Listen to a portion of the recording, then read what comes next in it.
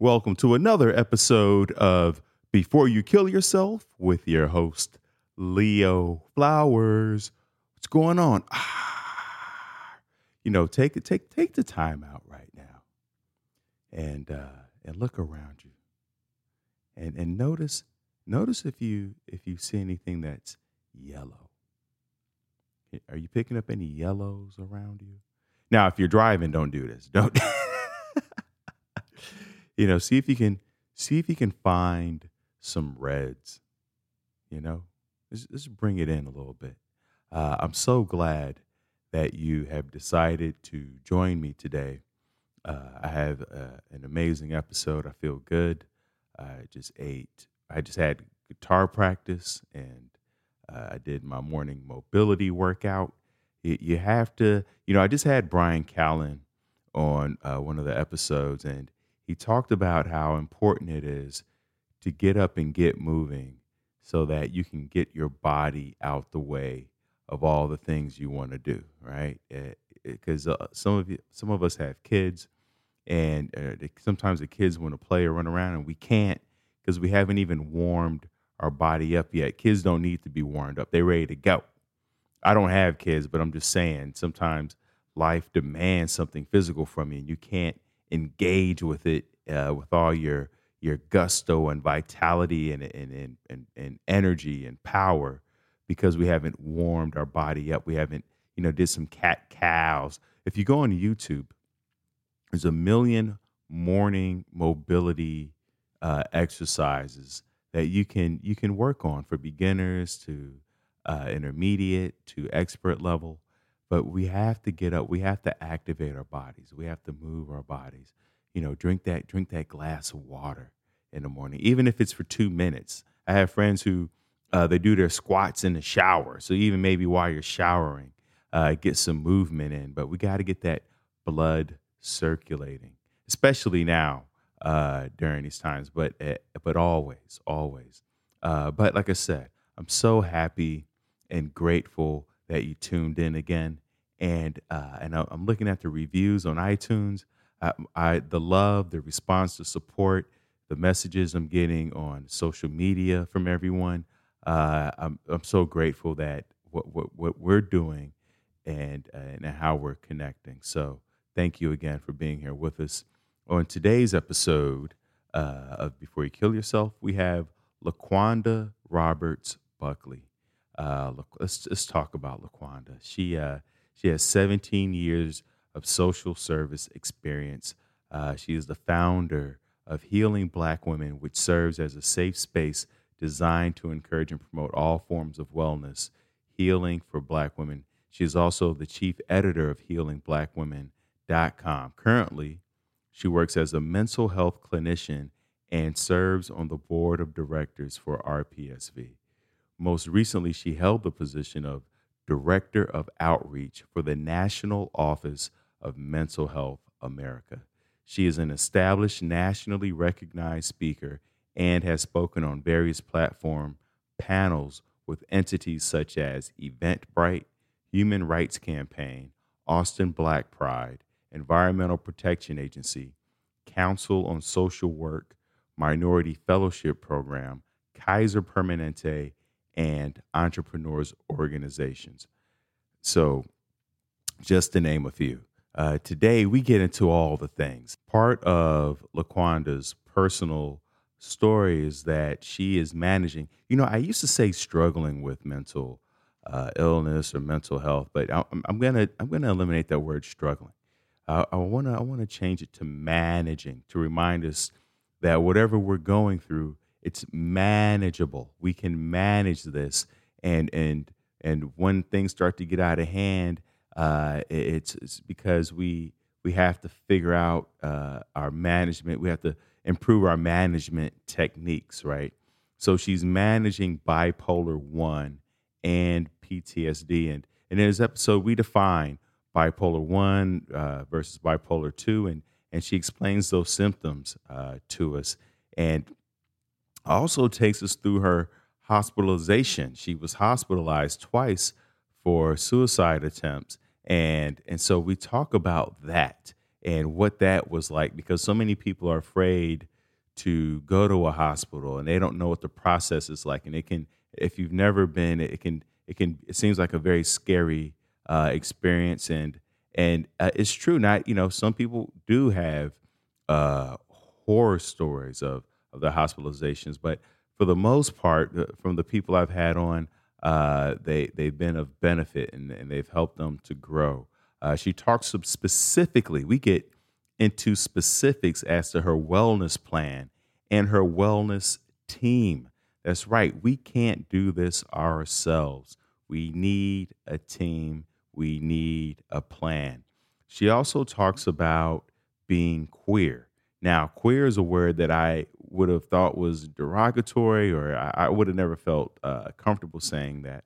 But it's how she defines herself. And we even discuss what that means. I realized just now at the age of 44, with all the things that I know, I was like, I don't know what queer is. So she clears up that for us, and she has a daughter. And what are the lessons she's teaching her daughter about mental health?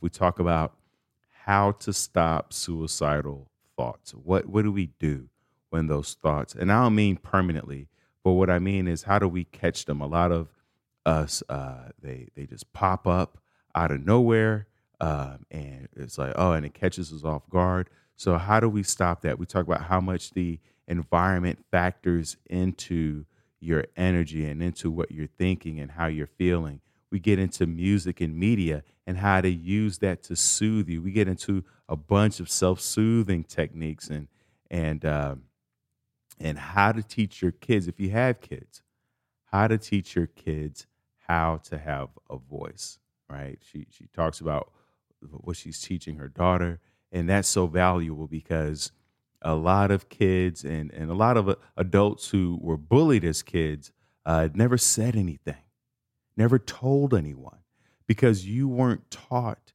how to have a voice. And so we talk about how to raise your kids, how to have a voice, but we also teach you as an adult how to have a voice, how to be your own advocate. So thank you for tuning in again. And if you have not been, go to thrivewithleo.com for one-on-one coaching with yours truly. Let's get to tomorrow together. And with that said, let's hop into the episode. All right, so you're in Virginia right now? Yes, I'm in Virginia right now, Northern Virginia. Oh my God! Now I don't think I've ever been to Virginia. The closest I've ever come is North Carolina, maybe. What's the climate? What's the climate like out there in Virginia? It's hot. It's in the 90s. No, I can't It's do in the that. 90s. Yeah, because y'all got. Here's the problem: is y'all got heat. Y'all got mosquitoes too, right? Well, it depends on where you are, because I'm in the urban area. So, it only takes me 10 minutes to get to DC. So, it's just a little different. So I'm not in the country, although I am originally a country girl. Did you grow up on a farm?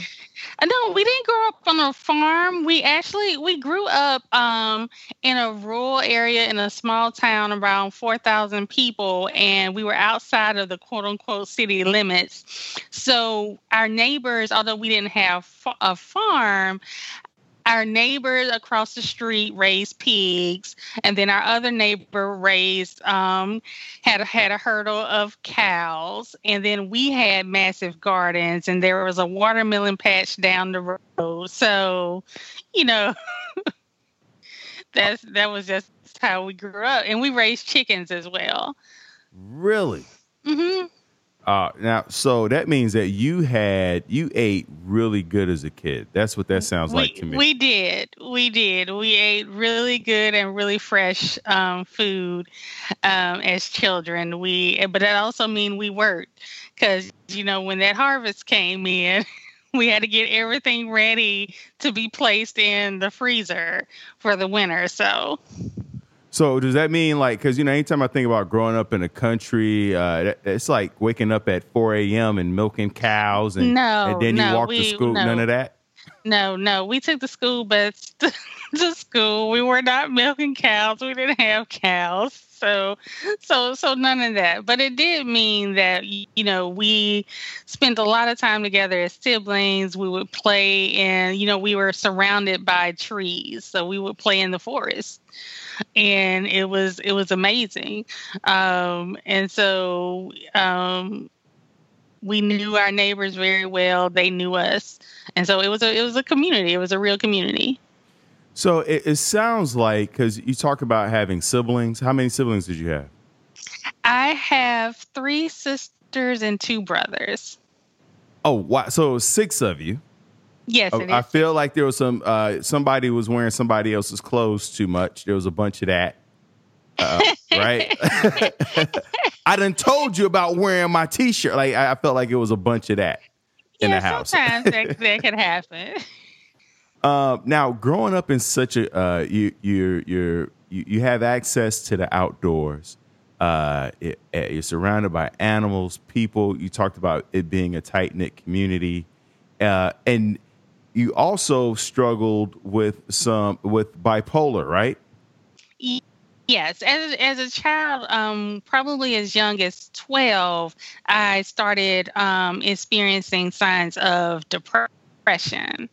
I was not diagnosed with bipolar disorder until I was an adult. But I began to experience signs of depression around the age of 12. Now, what does depression look like in a 12-year-old? Because sometimes it could be other things, but what were those symptoms like for you? Well, for me, it became a lot of isolating. Even though I was a brilliant child and I did exceptional in school, I kept to myself a lot. When other individuals would, be with the classmates, I would always ask to go to the library. And I would stay in the library and everybody just assumed I was a bookworm. I began to experience a lot of negative thoughts about myself physically. And that was something that really got me, because when I was growing up, everyone around me was developing and I wasn't. I was just a slender young lady. And so, I started developing inadequacies, and no one knew because I wasn't telling anyone what was going on.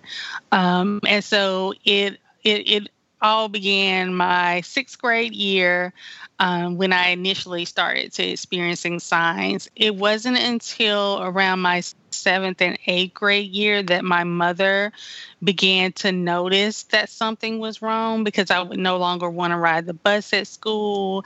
And she would do little things to try to cheer me up, like send me balloons to school on Fridays and come and pick me up.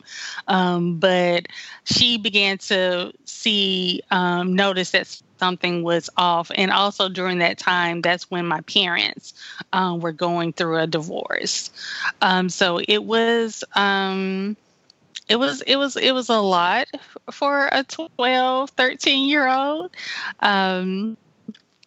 But I hid a lot from people. So, if they're going through a divorce when you're about 12, then that means that you were probably on a subconscious level picking up the tension, the separation, even years before that. As kids, we're very observant. Well, it wasn't even the tension. We grew up in a very volatile household.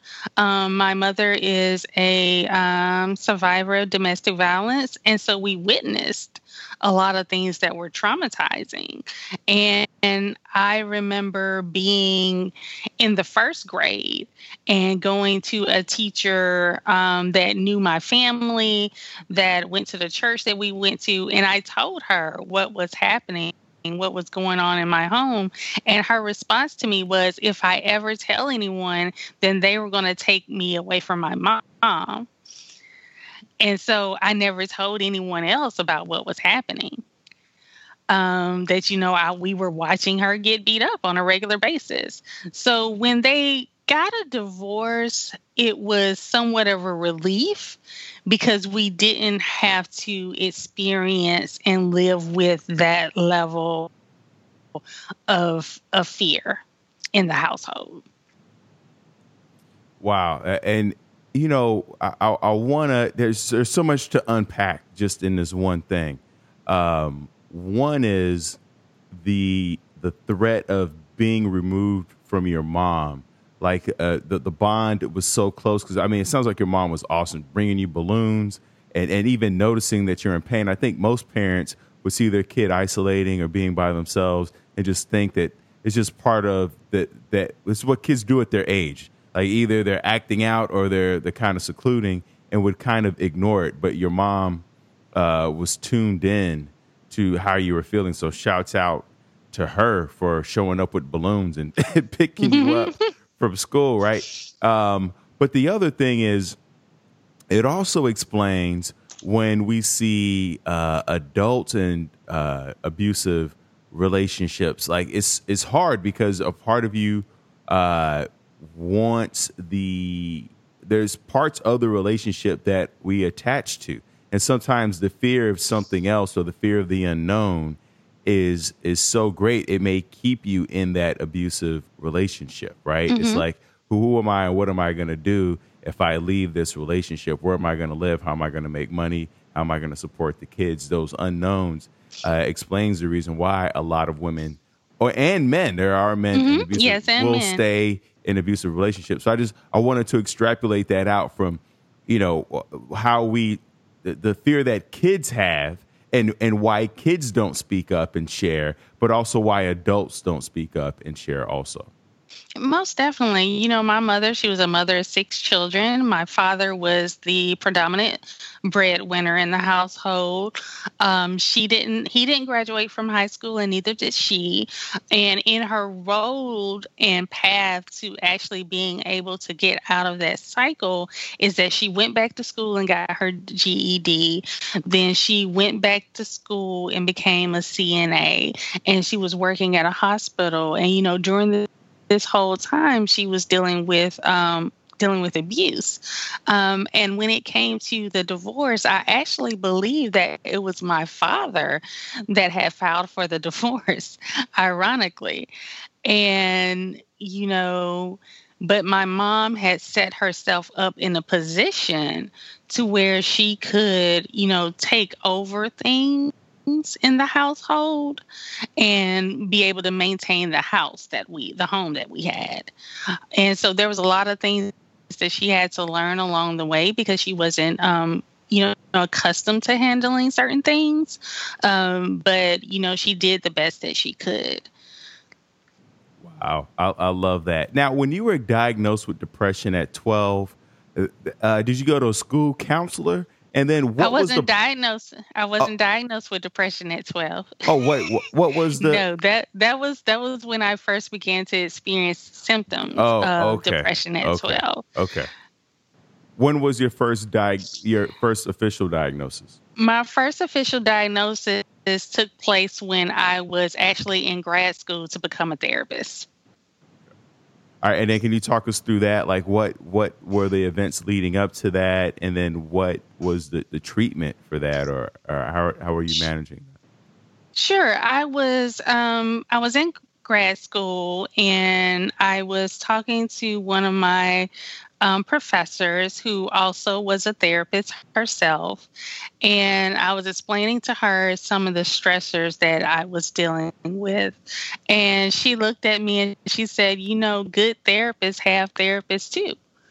And I was like, yeah, you're right. And so I utilized my campus resources and I went to see a counselor. It was a male psychologist, and I stayed with him for the duration of that first year. It wasn't a negative experience. At that time, I was not on any medication, but it was a learning experience for me because I was dealing with a lot of things that I had tucked away because I had spent so many years in survival mode, just getting from one day to the next. And so it was a relief to have a place to just be open and honest about what I was experiencing. But it was learning. It was learning. And so that was the beginning of my official mental health treatment, because even though when I was 15, I attempted suicide, no one outside of medical treatment, no one connected me with mental health treatment. Okay, so then let's backtrack a little bit. You attempt, and we don't want to go into details in terms of how. Yeah, most definitely. But what pulled you out of that, or what saved your life, or what was the anchor that keeps you still here with us today from that attempt? From that attempt to adulthood, where I, at times I experienced ideation, is just, it's just, but I have a awesome dynamic support system, and I'm a lot more open in expressing how I feel. I'm unapologetic about expressing how I feel. And I have people who are willing to listen to me and actually hear me when I say, I am feeling this way, or these are my thoughts. Because I've had to call people and I've had to say, I am suicidal. And a plan had to be, developed. I was hospitalized in 2000 and the end of 2017 for suicidal ideation. And so, I have learned to vocalize, what I'm experiencing, even if what I'm experiencing is pain. And so I have that person that will come and whose home I can go to if I start to feel unsafe. I call them and they know, okay, come on, you can come over. I have that individual. I have the person who will stay on the phone with me for hours if I need to debrief. I have my sisters who have always been very supportive of me, for me to say, okay, I need to take a break from this and that, and they can make sure my household things are handled while I'm gone, if that means I need to go into the hospital for treatment. Now, so many people are afraid to hospitalize themselves just because a lot of things we see in the media and how it's portrayed, and they lock you up in a straitjacket, drug you up, and then you're gone forever. What was your experience like from check-in to check-out? Okay, well, I had several different experiences. My first experience being hospitalized in 2010 was very traumatic for me.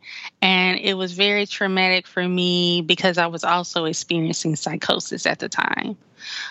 So that experience was a whole nother story. But my most recent hospitalization, I actually I notified my family. I let them know that I was going to have to go to the hospital. I called hospitals based upon what my insurance accepted to see if they had any beds available. One was further away. And so while I was on the phone with them, they wanted to call 911 to get someone with me. And they did so. Someone showed up to my home, and I went to here we call them a community service board, where I got an evaluation by a psychologist, and they made a recommendation for me to try to help me get into a hospital. I got to the hospital. I got another assessment. One thing about hospital admissions, there are a lot of assessments, and it can be tiring. I got another assessment. I got admitted into the hospital officially, and I went up to the unit. Depending on where your hospital is located, behavioral health units are locked. One of the reasons why they're locked is why they say they're locked is because it's to keep you're there because you're a danger either to yourself or someone else. And And the theory is it's supposed to keep you safe.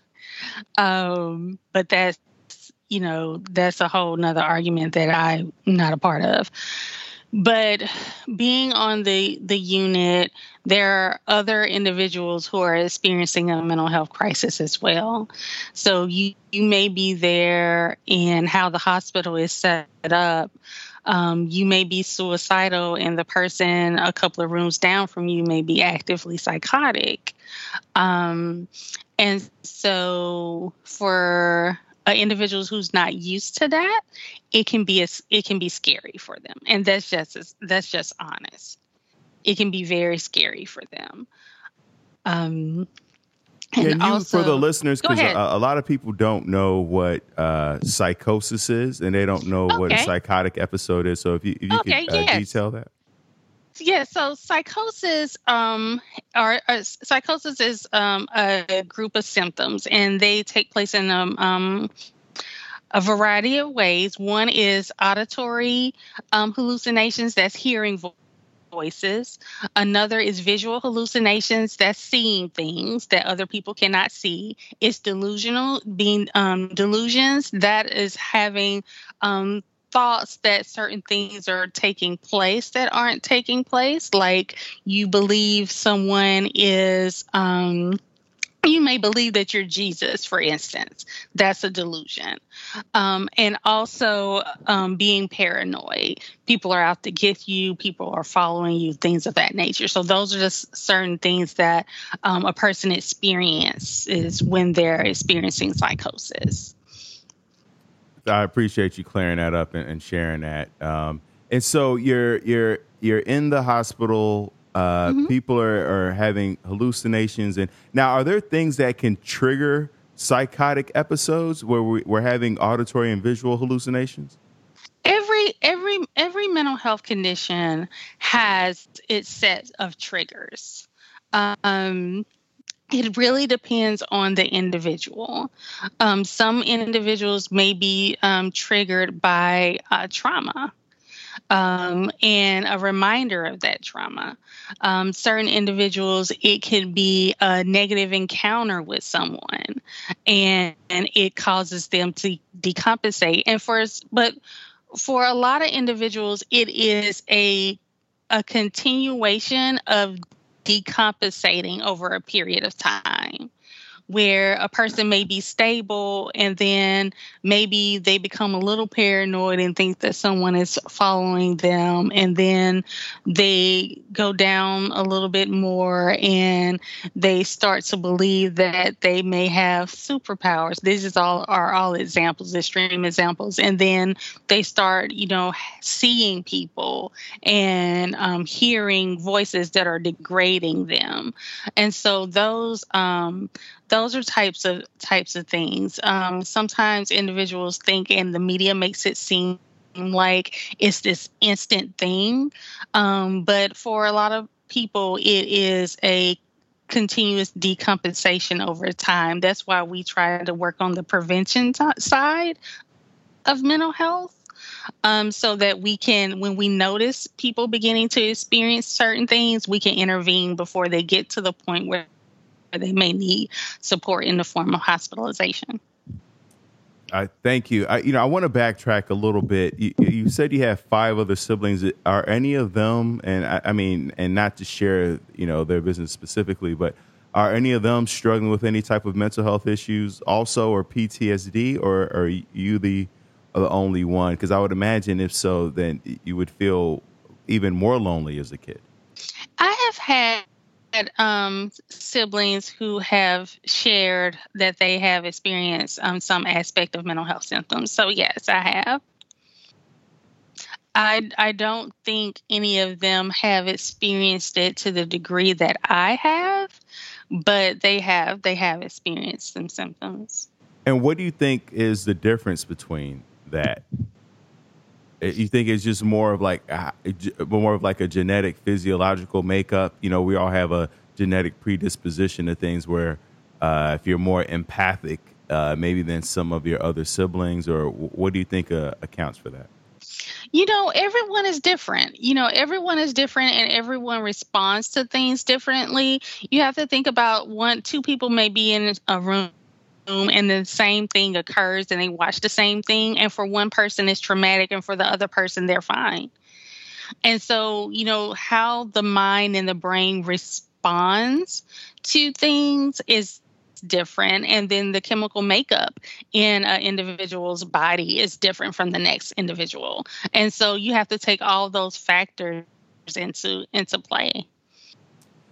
So I'll add two other questions. I have more than two, but one is I really want to get specifics on your. It sounds like you have a specific plan of what to do when you're experiencing suicidal ideations or any type of mental health struggle. So if we can get that detailed version, and then also while you were hospitalized, what were the modes of treatment? Group therapy, individual, and what did you learn that you're still applying today? Okay, so a part of my routine, my wellness plan is first of all, I work on things before I am sick. That's the number one and the biggest thing. I take care of myself. I make sure that I sleep. I make sure that I do little things for myself that make me happy. I'm really big on self-care, not the commercialized version of self-care, but if that means sitting in my room and meditating, I color, I listen to music, just little things. I take myself out on a date, or now I just order food, but just little things for myself to make me feel good. So that's the first thing. The next thing is my support system. I have identified certain people and approach certain people in my life and assign them certain roles, because if you identify only one person, that one person is going to be overwhelmed.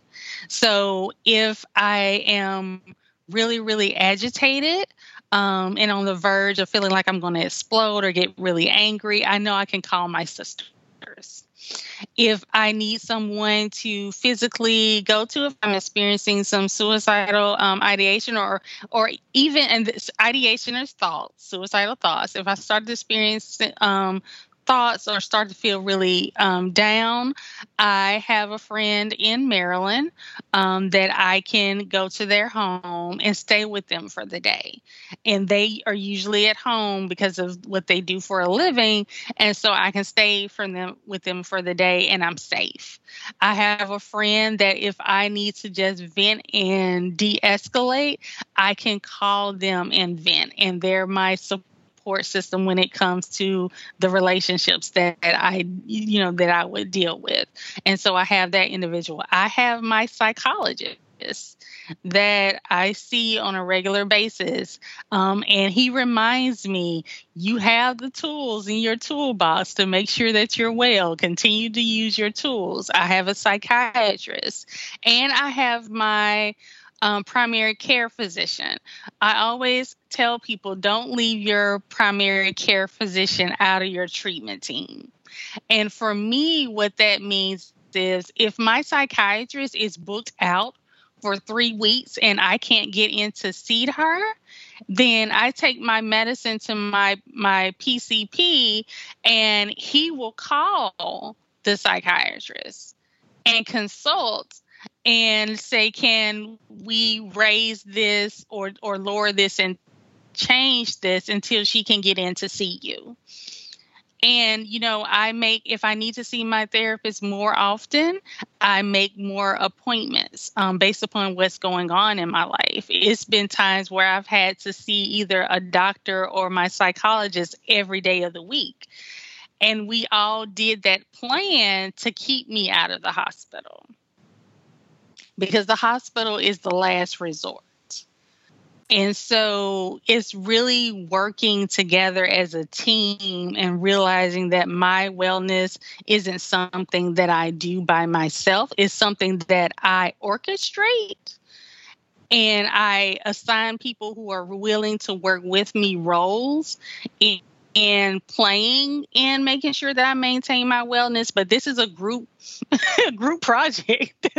This is a group of people working together to accomplish something, which is keeping LaQuanda well. First of all, that's a book title, Keeping LaQuanda Well. I like that. But I also love the fact that you said my wellness isn't something I do myself. That's part of the problem that I have with the self-help book section, is that it reinforces the idea that it's something we have to do ourselves. And like you said, your wellness is something that you orchestrate. I love that. You're a conductor, and you need the cellist and the flute and the oboe, and you need all these different players to help make this cacophony of beautiful sound that keeps you alive and going and thriving. So I love that. And I have a similar thing. I mean, I've gone more of I started a group, a men's group, because I was like, I don't like any of the men's groups that are out there. I was like, I'm gonna start my own group. So that's become sort of my outlet. And then I'm taking a bunch like online classes, and my teachers don't know that they're my therapist. Working as my I'm taking sign language and guitar and Spanish, and those are the things that keep me alive. So I appreciate you sharing your plan. It is saving lives right now. And for the listeners, recognize that it can all sound overwhelming, right? You're like, I got to get all these things. No. What she's saying is that to think you can do it yourself is preposterous.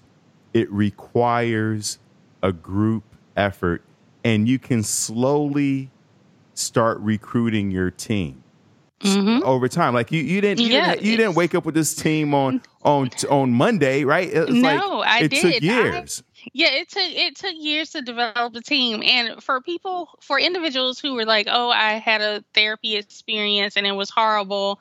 My psychologist, I've been with him now for 3 years. However, there were 6 people before him. And so, sometimes it takes time, and sometimes you sit in front of someone and you're like, this isn't the person. And that is okay if that's not the person for you. A therapeutic relationship is a therapeutic relationship. It is a relationship, which means you need to be able to sit across from a complete stranger and tell them things that you can't tell anybody else. So it needs to be someone that you can, really develop and grow with. And if you don't have that feeling by at least the 3rd session, then there may be a disconnect there, or you may need to make a mention of something or ask for a referral. Absolutely. Now, I want to peel back the layers a little bit, because like you said, every individual is different. So what does bipolar look like for you? Like what are your highs and what are your lows? What does that look like? So there's 2 types of bipolar disorder. There's bipolar 1 and bipolar 2. I manage bipolar 1 disorder. And so for me, one of the initial symptoms that I experience when I am starting to become unwell is I cannot sleep. I will be up for 70 to 96 hours. That's 3 to 4 days, and feel like I have all the energy in the world. And another thing is I have 1,000 ideas. I believe I can go build an airplane.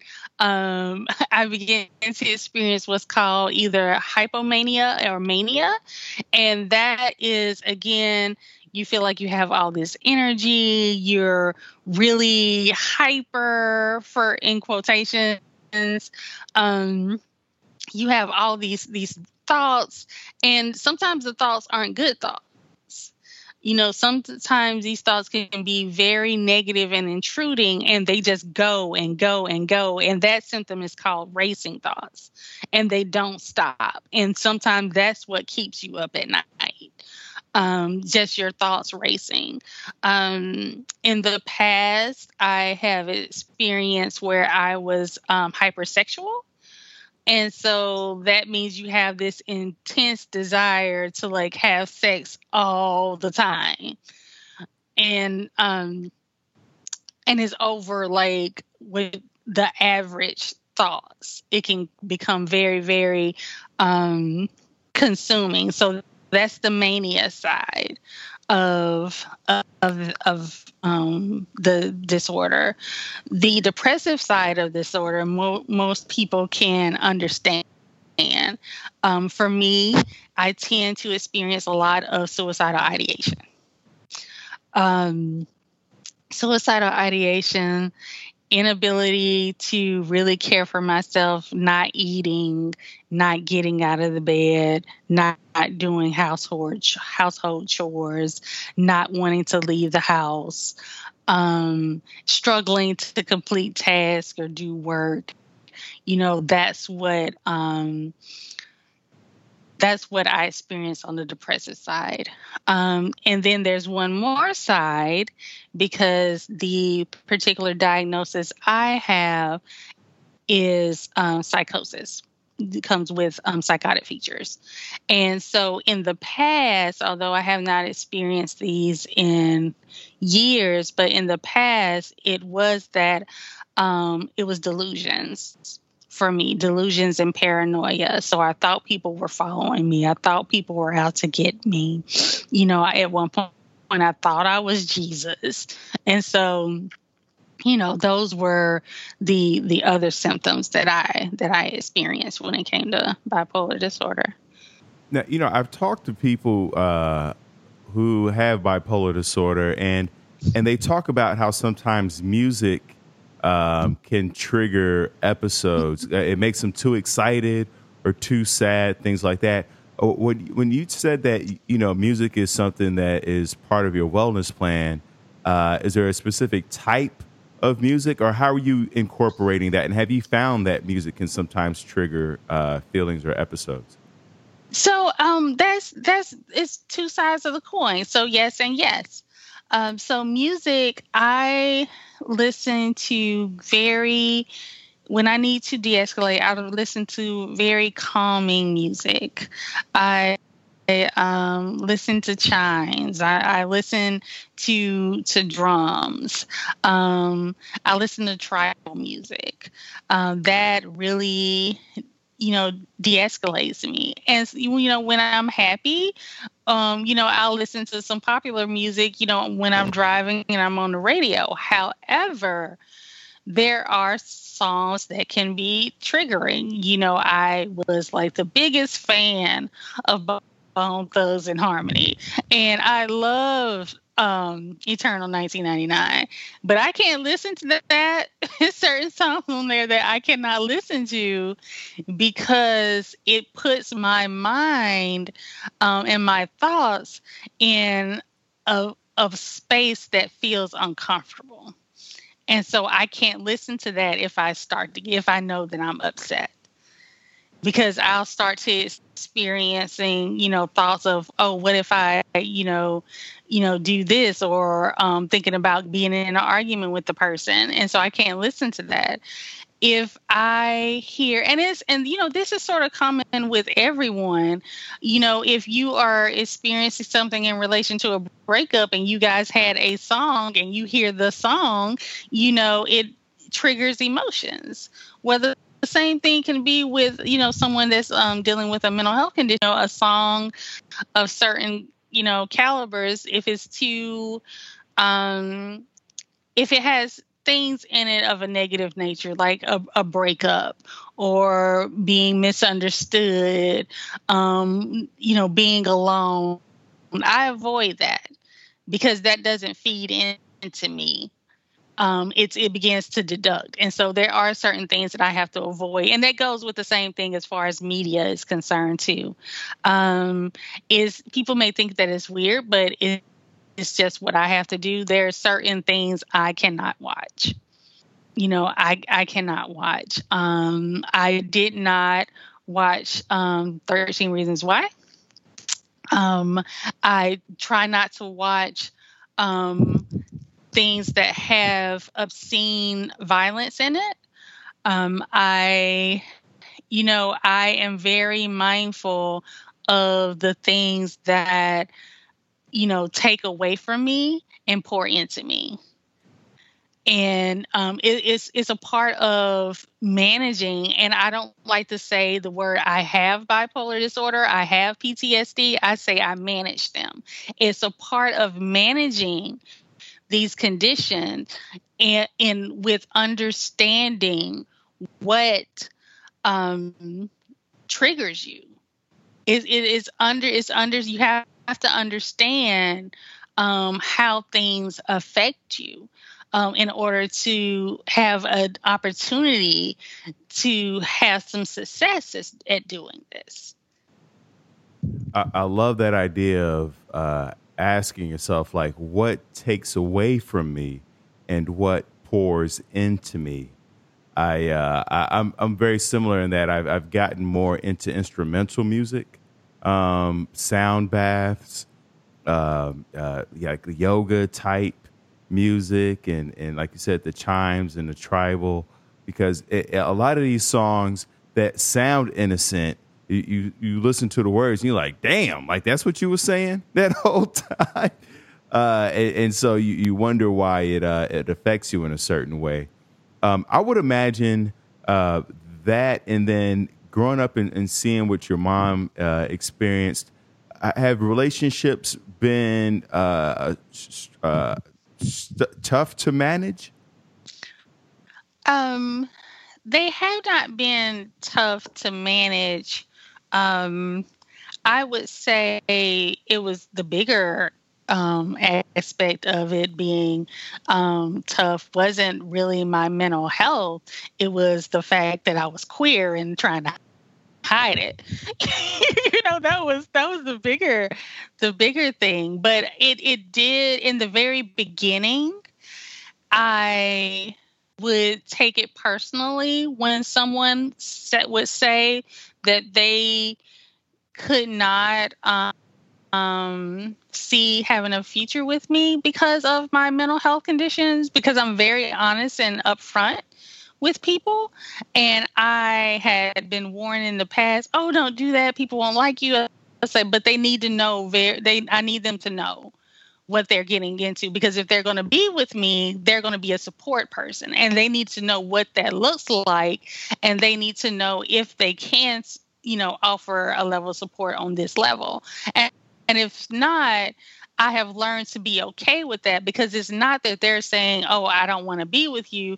They're simply saying that I don't think I can support you the way that you need to be supported. And I'm okay with hearing that now.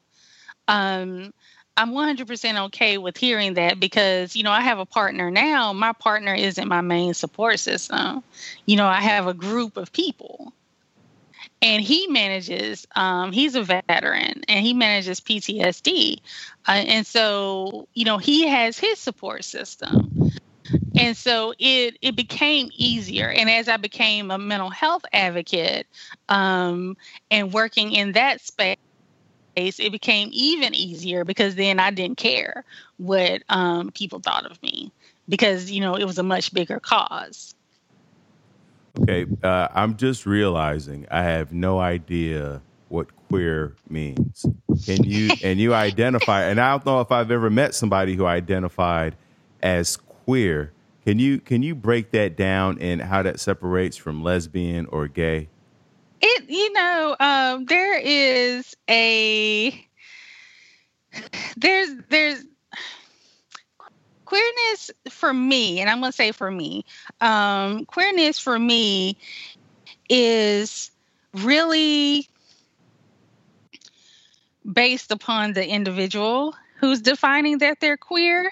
It's almost like they're not saying that they are a lesbian. They're not saying that they're bisexual. And for me, I'm not saying that I'm a lesbian. I'm not saying that I'm bisexual. I'm saying that I'm attracted to a spectrum of individuals that is not ruled by, what's binary. It's not ruled by gender, or if an individual is non-binary. That's what queerness is for me. So being queer is for me. I always say being queer is based upon how that individual is defining it for themselves. Because for me personally, it just means there aren't any limitations upon what I am attracted to, and not to say what, but who. You just always a free agent. I got you. I feel you. All right. Now, earlier you talked about how also part of your wellness program was being able to express yourself. You talked about when you were a kid, you didn't say much, you isolated, and now you've learned to speak up and share your voice. And I feel like a lot of people try to do that. They try to speak up. They want to express their needs, but they don't know quite how to ask for what they need. How do you ask for first of all, how do you get clear on what you need? I think a lot of people don't even know what they need. And then how do you express that? And before you even answer that, I want to give you an example. I'm sure that people who've listened to the podcast have heard this example. Like one day, my girlfriend, I came home and she was like, "Where were you?" And I was like, blah, blah, blah. But for some reason, that question bothered me, and I couldn't figure out why that bothered me. And then I realized instead of her saying, "I missed you," she said, "Where were you?" Right? Like there was a different way for her to, she instead of coming at it through her emotion and being vulnerable and saying what she needed, like she was just like, "I missed you. I was worried about you." She was like, "Where were you?" So it felt accusatory instead of caring, instead of nurturing, right? And so I think when a lot of people have a hard time sharing what they really need because they don't even know themselves what they need and then how to express that. Mm-hmm. So how do you do that? Self-inventory. We remember we go to the grocery store and we buy based upon what we looked in the cabinet and realized wasn't there. You need to do the same thing with yourself. Simply list the things that you feel that you need more support on, or look at the areas that you feel like you have support in, and describe and write down by yourself with nobody else there what you feel like you need to improve the things that are lower on the list. And then think about who in your life can help you with that. Think about what in your life can help you with that. And if there isn't anyone, then you need to start looking at outside sources. Those outside sources don't automatically have to be a therapist. They can be a group. It can be social media. It can be, and then it can lead up to a therapist if that's what you need. It can be a psychiatrist if that's what you need. And you hear me saying the word "if" because everyone's path is different. What works for LaQuanda may not work for you at all. And so you have to sit down and do a self-inventory about what is best for you and what will make things better, and then start developing your plan from there.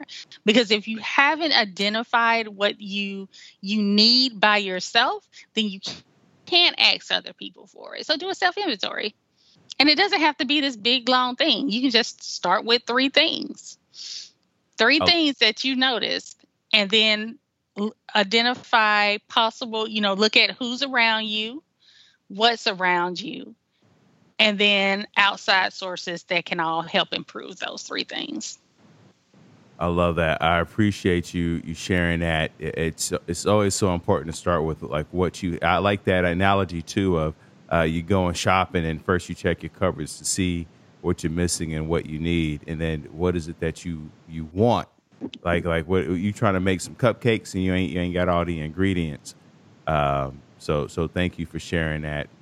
When you said you've been working with your current therapist now for 3 years, mm-hmm. Have there been any strategies, tactics, tools that he's given you that you use, like an acronym or a way of journaling, or like something specific that's applicable for the listeners out there?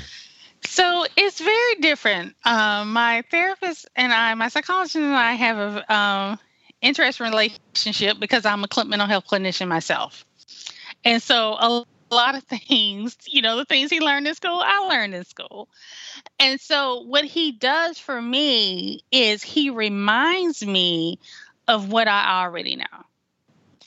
And I would say for anyone that's dealing with something, there are things that you do know. You have been through things before. This time, we just want structures in place so it doesn't have to be as difficult as it was in the past. I had 2 hospitalizations. The first and the second were like night and day. The first one, I lost everything. I couldn't live by myself. I couldn't take care of myself. I couldn't work.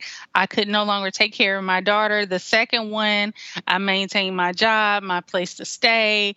I didn't lose anything. So you in this journey, and these are journeys, you may experience, symptoms again. Don't beat yourself up, because I was doing everything I was supposed to do to make sure that I was well, and I still got sick. This is an illness. These are illnesses. So you still may get sick, and that's okay. But the goal is the next time you get sick, it won't be as difficult as it was the previous time. And so it's always, building upon what you've already learned about yourself. I love that. You're right. It's one of the reasons why I keep a journal, is because I realize a lot of the lessons that I'm learning, I forget. And so I have to write it down. And then when I'm feeling unmanned or like I'm struggling, I'll flip back through the journal. I'll be like, oh yeah, we've been here before. And here's how we handled it. It's almost like when you get bloated a little bit and you're like, damn, what did I do? And then if you keep a food journal, you can go back and be like, oh, yeah, I forgot that this food causes bloating. You said you have a daughter. What are the lessons? How old is she? And then what are the lessons or ideas or things you're trying to instill in your daughter in terms of just life in general, regarding mental health, life, relationships, all those things? Okay, well, she's 14. One thing I did when she was very young, when she was around 8, I told her, I said, because she couldn't understand the concept of a psychiatric hospital. And I had to tell her, I said, the reason why you stay with your father is because mommy got really sick and she had to go to a special hospital for sad people. And she understood that. And so for my daughter, I am open with her about, what I experienced. There's certain things she doesn't want to hear. And I respect that. And that's appropriate because, she's still 14. However, she's aware of my diagnosis. She's aware that I take medication. And with her, I try to help her and teach her how to communicate. We do not teach our children how to communicate. We don't teach them how to have a voice enough so that when they are affected by certain things, then they will say something. And it doesn't matter who that person is. I remember one day I was at the grocery store with her. We were checking out, and I had said something to her, and I guess my tone was off. And she looked at me and she said, when you talk to me like that, she said, it hurts me to my core. And I looked at her and I saw her face, and she was so genuine. And so first thing I did was I apologized because it wasn't my intention to hurt your feelings. However, these are my expectations. A part of me is if I'm wrong where I make a mistake, I apologize to her.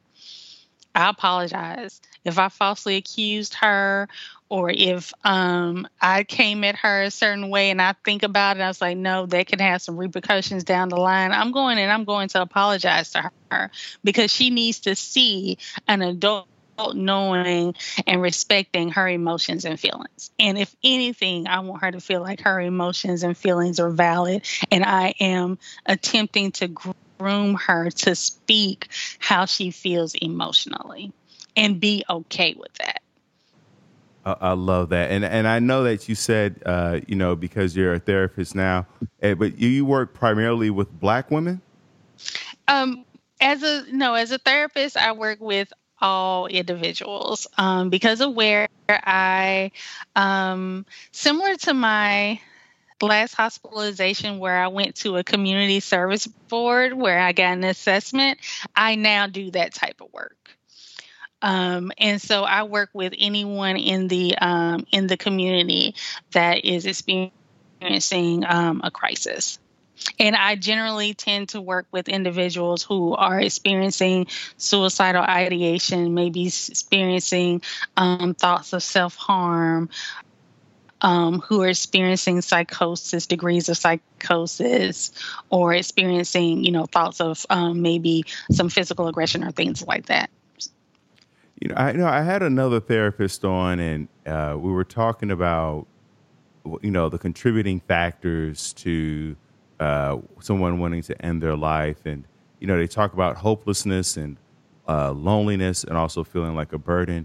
But she in terms of what actually prompts someone to act on it, she was like, impulsivity is not talked enough about. Can you talk to us about impulsivity, and then how do we reduce impulsivity in ourselves? Impulsivity is, that notion that, is something that's happening instant. This instant thought comes, you don't know why this thought is coming, and so you automatically start to experience those ideations. And so a part of that is, first of all, your team needs to know that that's what you're dealing with. It is so important that you are able to share with someone that these thoughts are instant. That's one thing that I ask an individual when I'm speaking with them who may be presenting with suicidal ideation. I ask, are these thoughts just automatically popping up, or is this something that's been happening over time? And, when someone says, okay, these thoughts are just popping up, I don't know why they're happening, I'm just going through my day, and then all of a sudden I'm having these thoughts, that's something that we want to begin to work on and start doing some thought stopping exercise, thought stopping exercises. And when we want to begin to walk ourselves back from those thoughts and call them out as what they are. It's like, oh, I'm starting to have these thoughts again. It's like, is this really your plan? And I ask individuals, like, is that what because there's a difference between having thoughts of doing something and having a plan to do something. Those are two totally different incidents. And so if a person is experiencing thoughts, then, we can talk about, okay, when you're experiencing thoughts, what is the action plan?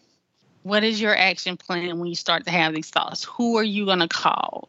Where are you going to go? Is it safe for you to be at home by yourself? If it's not, where can you go? If you don't have friends and family, can you go on a drive? Does that make you feel better? What relaxes you?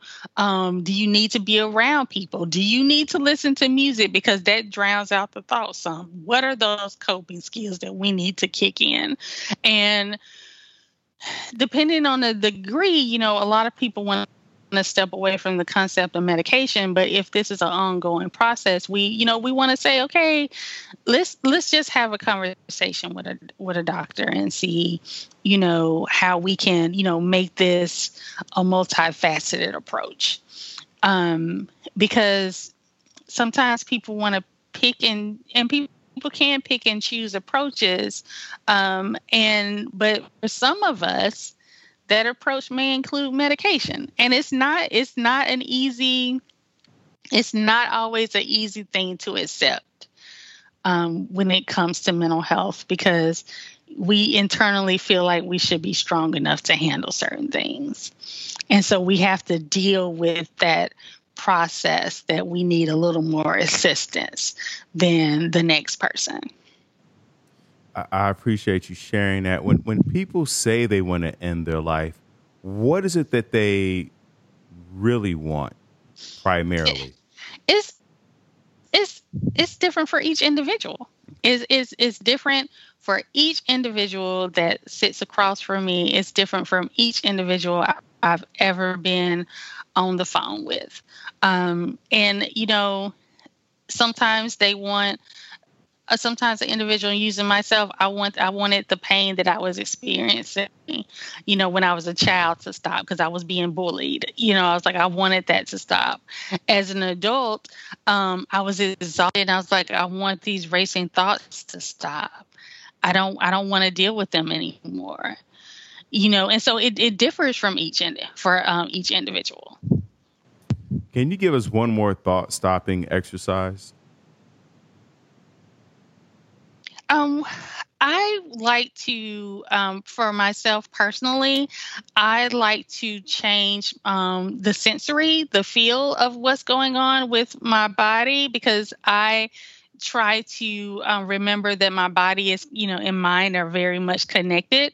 So if I start to experience certain negative thoughts, I'll go do something like, I have a box that I would fill with sand, and I would take my shoes off and I would rub my feet in the sand to begin to distract myself. Or I'll go run my feet in some very cool water to distract myself. I will use essential oils in a diffuser to begin to change the mood of the things around me. Because remember, this doesn't matter if you have a mental health condition or not. Your environment affects you. Your environment can affect your mood, just as an individual. Regardless, if you go to work and you have a stressful day at work and it's chaotic at work, when you're come home, you might not necessarily, it may be difficult for you to wind down. So I always try to look at my environment as well. I personally keep lights low in my home to lower the level of stimulation. And if I'm having certain thoughts and I know that they're going on, I will watch. I have strategic shows that I watch that I know, going back to that planning, that self-inventory, I know they make my mood. They make me happy. They change my mood for the positive. Oh, you gotta tell me what the shows are. I mean, you can't just be like, I watch shows that make me feel good. And then one is Bob's Burgers. I am absolutely obsessed with Bob's Burgers. A lot of it is animation. I am a big Japanese anime buff, along with my daughter. And so I watch a lot of Japanese anime. And right now, just a little show. I watch a lot of nature documentaries. Those give me so much peace to watch animals in their natural habitat. And Dr. Pol, the incredible Dr. Pol on Disney Plus. I love that as well. So, those are my go-tos when I need to shift my mood and zone the world out. But if you're dealing with thoughts, things that will get your brain stimulated in another way, is there an app on your phone? Like, I would play solitaire on my phone, because that takes my thoughts and it focuses them on an activity. Or I will also, what else do I do? I play solitaire. I will play Pet Rescue Saga.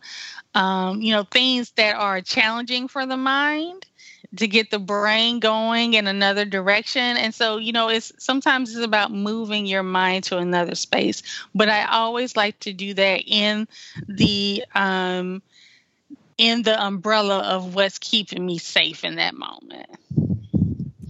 I love that. I just recently started doing crossword puzzles. They got these mini crossword puzzles Hmm. on my cell phone, and they're challenging enough to engage my brain, but easy enough for me to complete it while I'm eating breakfast. So Yeah, you're right, and I I find myself take watching them to work. cartoons too. Say it again. I take them to work in my work backpack. And another thing, everything that I use for work, I keep in the closet, so I don't see it at all. I disassociate from that. But in my work backpack, I have a adult coloring book, I have pencil colors, and I have crossword puzzles that I take with me every time I go to work. Uh, So if uh, I need to de-escalate, yeah, I sit and I take my 5 or 10 minutes and I color something or I do my puzzle. I love that, and it's so funny because a lot of the things that we say kids should do, for some reason, as adults, we think we shouldn't need it. It's and because I find myself watching cartoons now. Also, Mhm. I love watching. YouTube has wonderful like short animated films Mhm. that I love, and then like you said, the documentaries on nature, and then even a cooking documentary, Chef's Table on Mhm. Netflix. Are phenomenal. Just watching people create something and achieve something is a beautiful thing. And then, but sometimes, like you said, because I love to travel and I miss it right now, I'll watch like a 4K drone shot video of New Zealand, and it just makes me feel like I'm there. Um, and I don't know, have you discovered slow TV?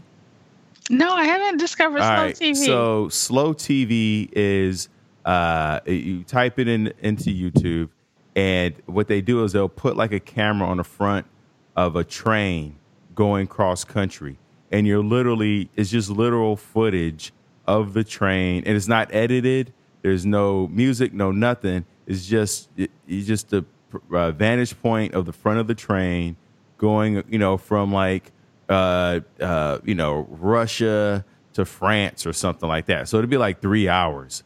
Or they'll just have a camera on some dude fishing out in the middle of nowhere, and it's soothing. Or there is this one where this guy walks around cities like New York, Chicago, and he has a camera attached to his chest, and it's just him walking through the different cities. He's not talking, he's not interacting. He's just literally, and it's just something very soothing about watching. They call it slow TV, like they have fireplaces and things like that. So, Huh.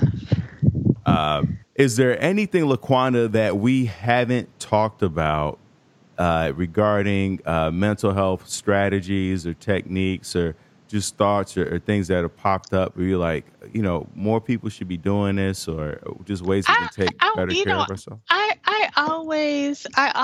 always say one of the biggest ways to deal with the S word, stigma, when it comes to mental health, is that we have to get more individuals to normalize it, and to who can and who are comfortable with it to speak out about it, and to not just share stories, but to also become a part of the mental health professional field. It People are can be relieved when they know that there's individuals out there who experience certain things and they're in the field trying to make it better.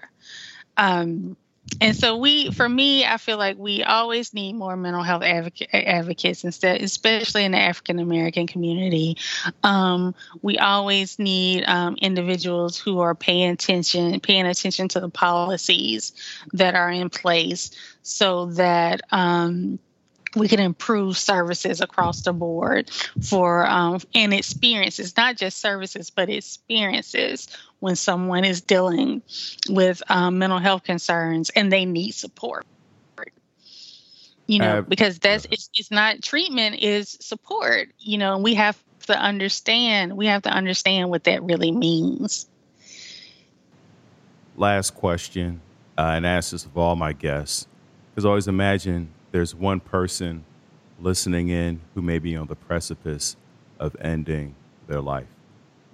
Before you kill yourself, what would you say to them, LaQuanda? I may not know your exact situation, but I know exactly what that moment feels like.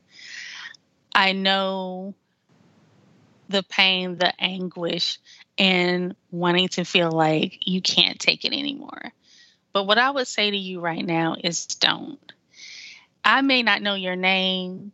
I may never see your face, but I know that everything about you matters.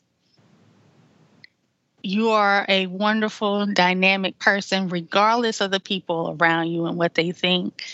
And there are a tribe of people who are willing to support you in the way that you need and deserve to be supported. You can always reach out for help. You can text home to 741-741. You can text START to 678-678 if you're a youth, LGBTQ plus youth. You can call the Suicide Prevention Lifeline. You can call the Trevor Project. There are people who don't even know you who are willing to support you and walk with you along this journey. LaQuanda, thank you so much for sharing that. Please plug all your things. Where can people find you, get in touch with you, social media, all that stuff? Yes, so you can always find me on Instagram in two places, at LaQuanda's Heart or at Healing Black Women. You can also find us on our website, healingblackwomen.com. Thank you so much, LaQuanda. Thank you so much, listeners. Remember, this podcast is not a substitute for you going to get help, for you taking action, for you slowly building your support system. You cannot do it yourself. We cannot do it ourselves. We need a team. Jordan had a team. That's why he was one of the greatest. So call the 800 suicide number, call 273-TALK.